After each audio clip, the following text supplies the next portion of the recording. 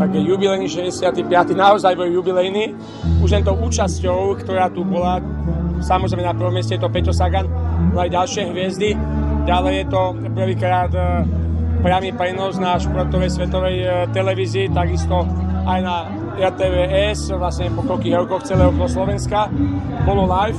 No a vlastne by som povedal, najlepší draček celému organizačnému tímu, ktorý sme mohli dostať po tých x rokoch námahy, je víťazstvo Peťa Sagana. Už účasť bola, a toto bolo niečo úžasné, a videli sme tú atmosféru, ktorá bola v každej dedine, naozaj v každej zákrute, by som povedal, v každom kopčeku. Ja neviem to odhadnúť, na to sú asi špeciálne systémy, ale to bolo niekoľko 100 000 ľudí, ktorí videlo Okolo Slovenska. V tom má cyklistika úžasnú výhodu, že vidia nás desiatky, 100 000 ľudí. Bohužiaľ, keďže sme na štadióne, tak nepredávame vstupenky a patríme medzi chudobnejšie športy, ale pevne verím, že sme presvedčili našich partnerov svojou prácou za tieto roky a do budúcna opäť nás podporia. Kam sa bude chcieť Okolo Slovenska posúvať ešte? Že aj tak vysoko postavená látka, ale čo bude cieľom do toho budúceho roka? Naozaj to, čo sme si kedysi povedali, že prorada je bezpečnosť. Potom kvalitné služby, ubytovanie, stravovanie, takže dneska som dostal poďakovania od Peťa Sagana. Cesty sa zlepšili, vyššie územné celky na vyšších ústretí opravovali, kto absolvoval tie etapy, vie, že tam neboli nejaké väčšie zádrhely. Ja by som si prijal, aby bol aspoň priamy prenos 2-2,5 hodiny a tá účasť niekedy možno aj nemusí byť veľké meno a je kvalitnejšie podujatie.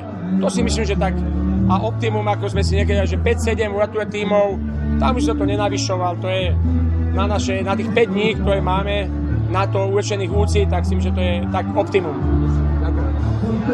Budúci rok tam je možno ten problém, že asi tá nedeľa, neviem, či bude dovolená od strany UCI, takže jak je s tým plán, lebo keď tam budú kanadské klasiky, bude to problém začať v útorok. Tak opäť sme v tom, že ako týmy nastavia sezónu, keďže majstrovstvá sveta sú v Austrálii.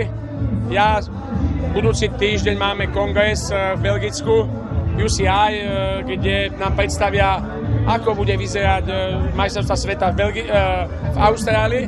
A podľa toho vlastne teoreticky pozývame týmy, tak niektoré týmy vedia, že nepošlú nejakú hviezdu na majstrovstvá sveta do Austrálie a možno ukončia sezónu na Okolo Slovenska.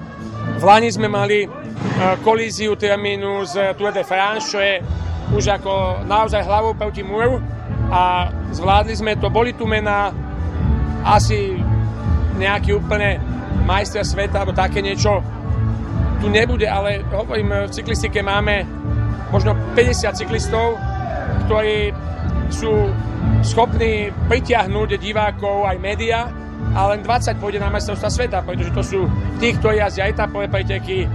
Keď sú veľké kopce, klasika a rovinári nejdú a opačne. Keď bude rovina tým majstrách sveta, tak nepôjdu tí, ktorí jazdia celkovo na Tour de France. Takže nemám pocit, že by sme nejak klesli. Áno, tá laťka je vysoko, aj keď Froome neviem, na ktorom mieste skončil, ale vzbudzoval obrovský záujem, takže veľká vďaka jemu a čo som sledoval pri každom podpisovaní a to trpezlivo poskytoval rozhovory. Klobúk dole, že taká hviezda má taký vzťah k fanúšikom. Áno, a ešte možno to sa diváci stále pýtajú, že sa týka tých kopcov, či budú nejaké také tvrdšie kopce alebo nejaký taký dojazd, tak zhruba, či niečo také by sa črtalo práve ako taká druhý variant oproti tým asi jednoduchším majstrovstvám sveta, ktoré asi budú v Austrálii. Tak v podstate, keby sme tejto dvorávky, keď bola avizovaná účasť Peťa Sagana, dali dojazd na Kráľovú holu, čo dostávame nejaké, asi slovenský fanúšik by nám nepoďakoval, ak by Peťo prišiel pod Kráľovú holu v žltom a skončil by 10. alebo 15. Takže keď to bolo avizované, tak sme to, tieto dvorávky sme prispôsobili. Jednoducho každé podujatie nejaké. Okolo Holandska budú roviny, a Katalánsko budú kopce a okolo Slovenska viac menej klasikárske. Ale samozrejme máme v pláne dať nejakú etapu, ako v minulosti, napríklad, že bol dojazd na hrebienku zo Smokovca už a predtým bolo niekedy 11-12 stúpaní tzv. Európskej etapy. Dá sa to naplánovať, ale hovorím, tieto roky sme sa chceli odvďačiť, by som povedal, Peťovi Saganovi za to, čo pre slovenskú cyklistiku urobil. Nastavili sme tak a to, že to vyšlo, tak to je naozaj úžasné.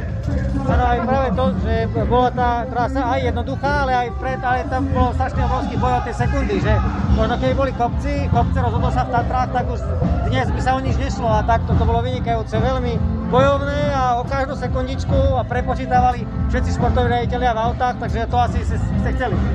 Aspoň si presvičili matematiku. Áno, je to tak, že bolo to zaujímavé vlastne do posledného finišu, tak ako aj v Lani. A prečo by mal niekto prísť do poslednej etapy s 3-minútovým náskokom? Nevidím v tom až taký zmysel. Ja si myslím, že my patríme niekam a nehrajme sa na niečo iné, ale občas nie je zlé to možno trošku pokoreniť a dáme nejakú etapu. Uvidíme teraz po Belgicku, aké budú vlastne majstrovstvá sveta, a teda ako Peťo, ako ostatní, aké týmy, ktoré tu pozývame a na základe toho robíme etapu. Paradoxne už máme nejaké mestá, ktoré prejavili záujem. Samozrejme, nie každý ešte pozná podmienky. My musíme si pozrieť, čo sa týka ciest, ubytovania, ako budú vychádzať samosprávy v ústrety a chceli by sme tak v novembri naozaj, ak zase nepríde nejaký pán COVID, tak by sme chceli predstaviť nahrubo trať. Ako ste spokojní s výsledkami ostatných Slovákov, lebo nebolo to len o Saganovi, aj Lukáš Kubiš bol v 10. etape, aj Matúš Noček. Práve do poslednej etape som povedal, že máme 3 Slovákov a vlastne bolo to, že Peťo, najvyššia liga, Stoček jazdiaci v zahraničí a Kubiš Dukla. Takže to vyzerá nádejne a keď sa delil ten pelotón na tom bočnom vetre, Kubiš dostal posledný, ktorý sa tam nedostal, čo je pre cyklistu tragédia, lebo vie, že sa pozerá, to je, keď zmeškáte vlak, vidíte, že odchádza na stanici, to je nezmenená situácia, to sa nedá zmeniť, neexistuje. Každý cyklista to vie. No vzadu to už je to pase a vy tam ostanete a sám. To Peťo v najväčšej sláve dokázal niekde nejakých 100 metrov doskočiť, ale to je taká výbušnosť, ktorú má len Peťo Sagan. Je to smola, pretože to je práve ten cyklista, ktorý by sa mal odraziť do tej, možno nie prvej, aj do tej druhej ligy, prvkontinentálneho týmu a taký výsledok, lebo dneska keby tam prišiel, tak je okolo 12. miesta. A keby nejaká prémia, tak aj 10. A to by bol pre ňo životný výsledok a hovorím, jeho cena na trhu by bola úplne iná.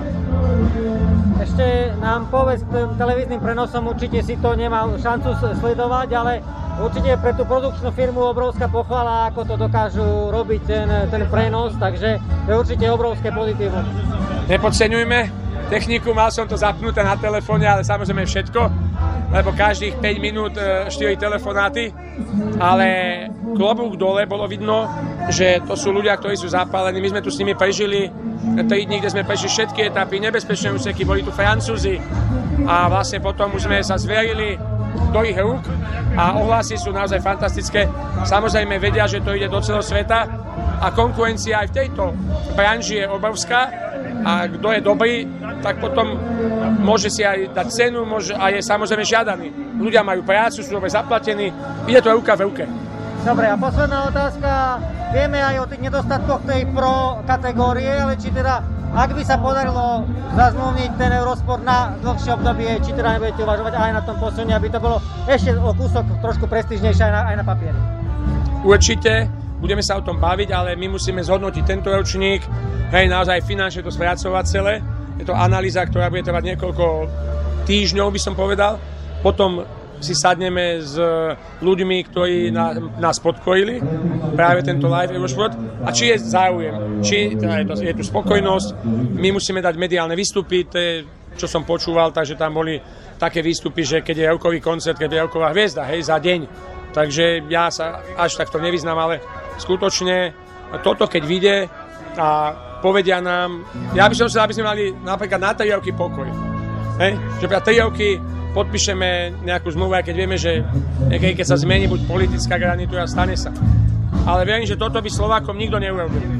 Ak to, tak budeme samozrejme celý organizačný tím, keď dvihneme ruku, tak ako sme zmenili logo, dvihli sme ruku, hej, takže takisto môžeme prísť veľká zmena, ale hovorím, skúsme sa baviť o tom, že udržíme. Čo čakáte od majstrovstiev sveta, tak v globále celkovo aj teda výsledkovo? Tak naozaj majstrovstvá Európy Slovensku nevyšli, ale to je práve to, že my vyrastáme a cyklisti trénujú v nejakej krajine a potom ešte môžu byť aj nejaké slabšie ročníky, ktorým toto zrovna nesedí, ale nikdy sme možno od nejakej Čambalovej éry, možno ešte v mladosti bratia Veličovci, nemali sme cyklistov, ktorí boli schopní vyhrávať ťažké kopcovité podujatia. Takže teraz máme opäť cyklistov, ako je Svrček, Kubiš, opäť to klasikársky cyklisti, plus minus ako Peťo Sagan. Takže ja si myslím, že na majstrovstvách sveta v Belgicku, kde to je vyložené technicko-klasikárske podujatie, že vraj, niekto to spočítal, ešte nikdy na žiadnom podujatí nebolo toľko zátačok, zákrut, spisovne neviem, kde musí zabrzdiť a takmer o nejaké 20 km zvyšovať rýchlosť po každej zákrute, čo bude extrémne náročné.